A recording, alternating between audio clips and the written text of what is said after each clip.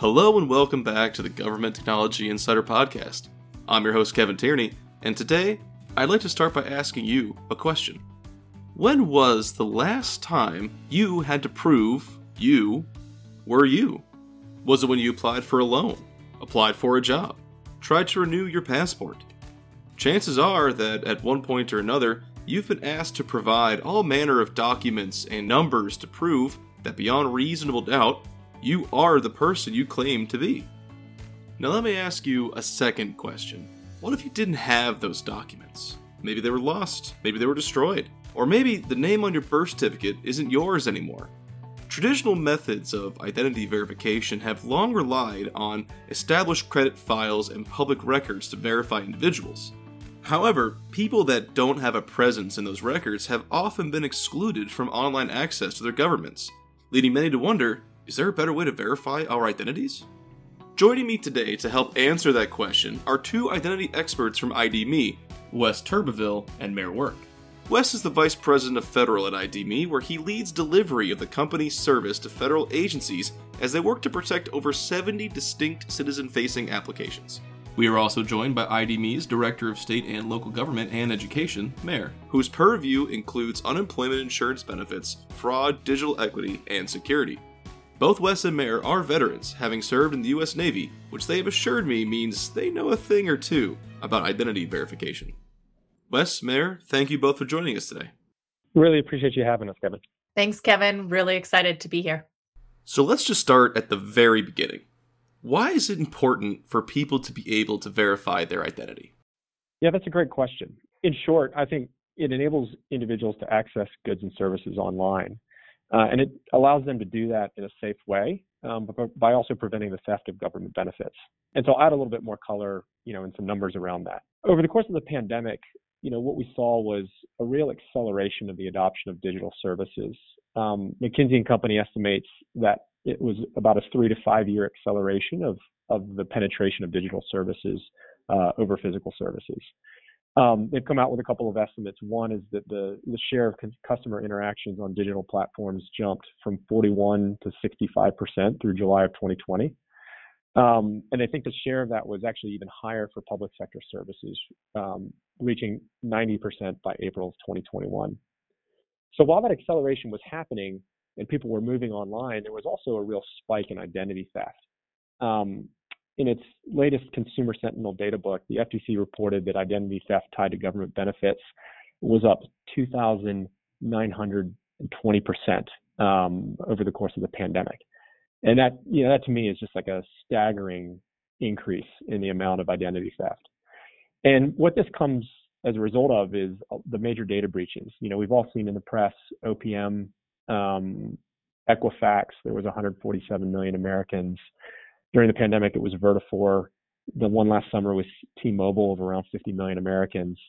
And that just means that individuals' information is out there and it's available. And on the dark web, the law of supply and demand applies just as it does, out in the real world. And so with this information being really available, what you see is they're actually being, it's becoming cheaper to essentially be a fraudster. And so there's been some great research by the Identity Theft Resource Center that shows that the price of a social security number on the dark web is between free and $2. This used to be the sort of the gold standard of the thing that you wanted to protect the most, but now at that low of a price point, what that tells us is that this information is out there. By contrast, and just to put this into perspective, a hacked eBay account with a good seller rating can fetch around $1,000 on the dark web. So what this goes to show you is that, people's information is out there, it's available, and it's inexpensive. And that's a really scary thing to hear. And so, with the availability and low cost of personal information, online, what it is today, it just means it's really easy for a fraudster to pretend to be somebody else.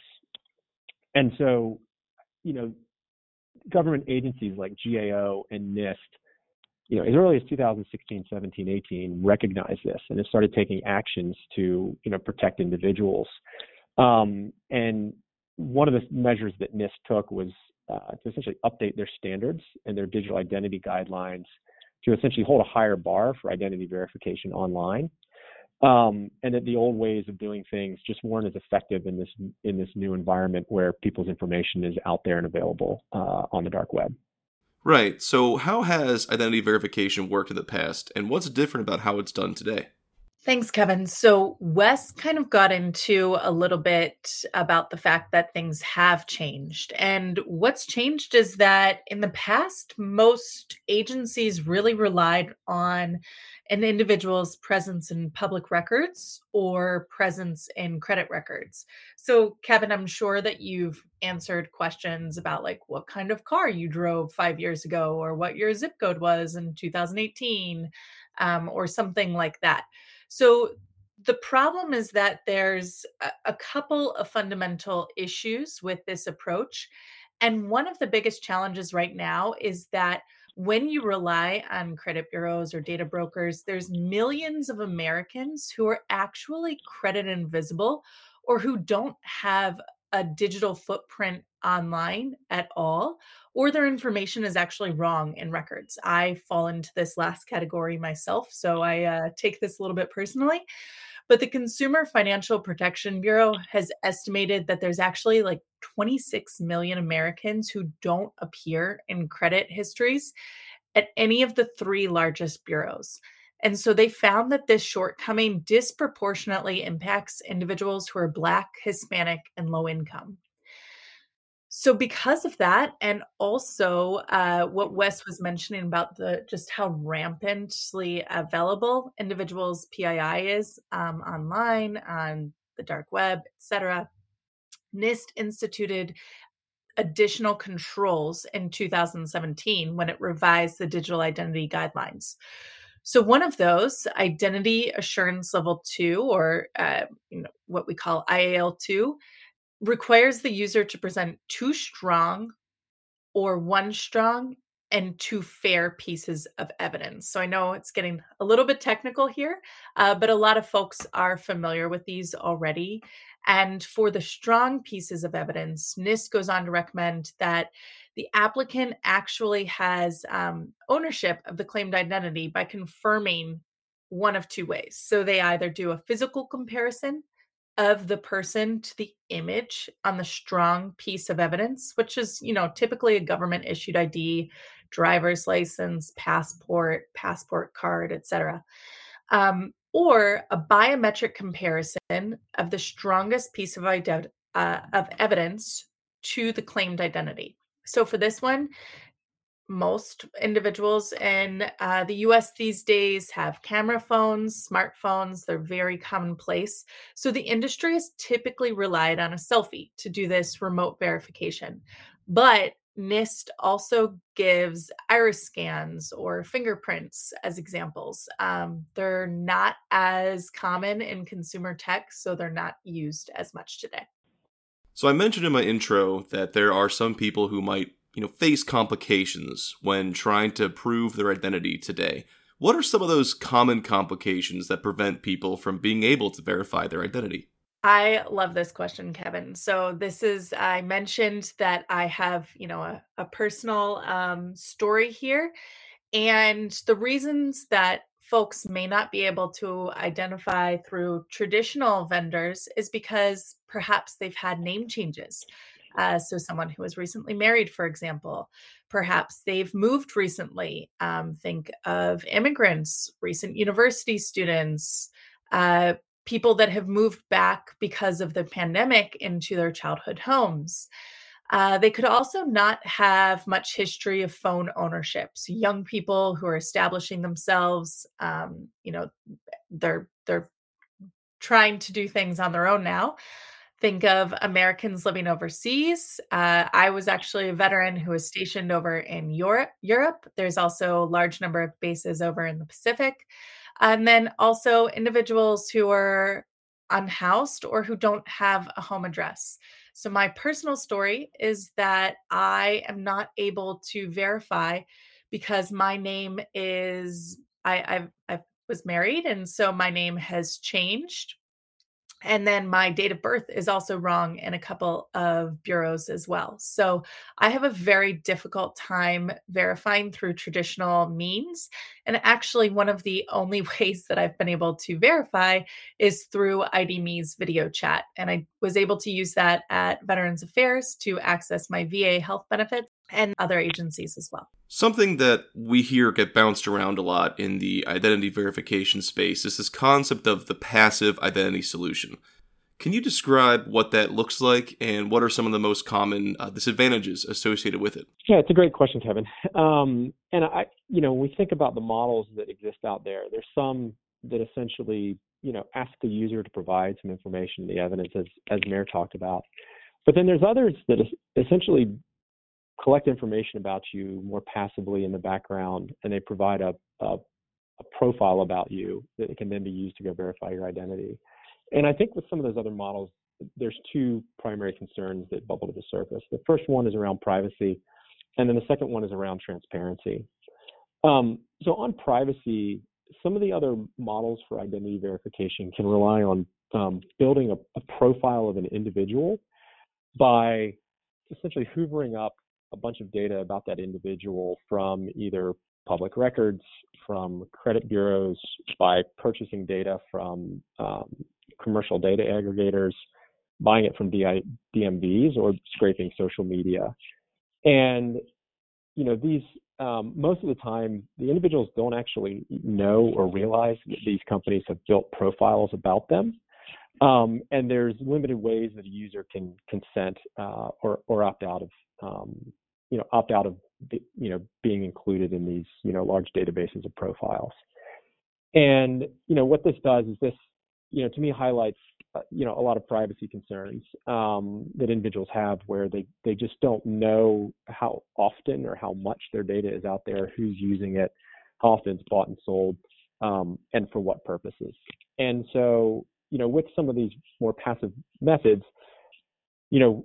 as you discover the fact that you might have a profile with them, it can actually also be hard to opt out as well. And so I think that's the first thing that is a disadvantage of going down a pathway of these passively built profiles on individuals versus asking a consumer to provide information. Because if you ask them to provide information, they know what they're giving up. And then in the case of ID.me, we obviously don't buy or sell data.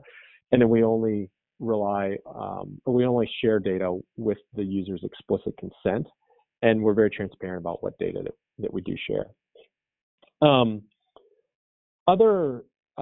The second point that I want to make, or disadvantage of these passive solutions, is on transparency, where here, if somebody is unable to verify, it's not actually clear to the user why they might have failed. They engage with an organization, but if they fail, they're rejected from an application.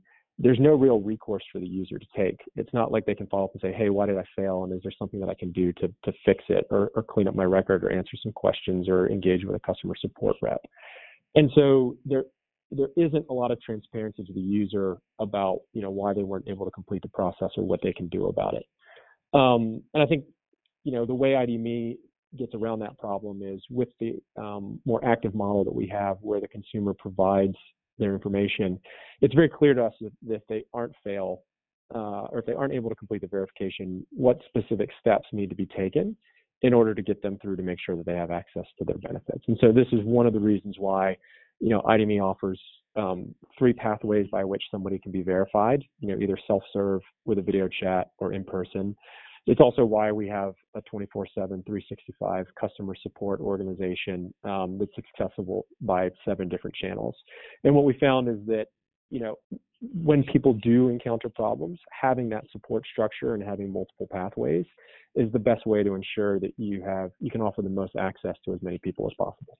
And I'll chime in on that as well. It's incredibly frustrating as a consumer to go through a solution or try to access a specific agency and then not be able to complete the process because you don't necessarily know what's wrong and not be offered a solution.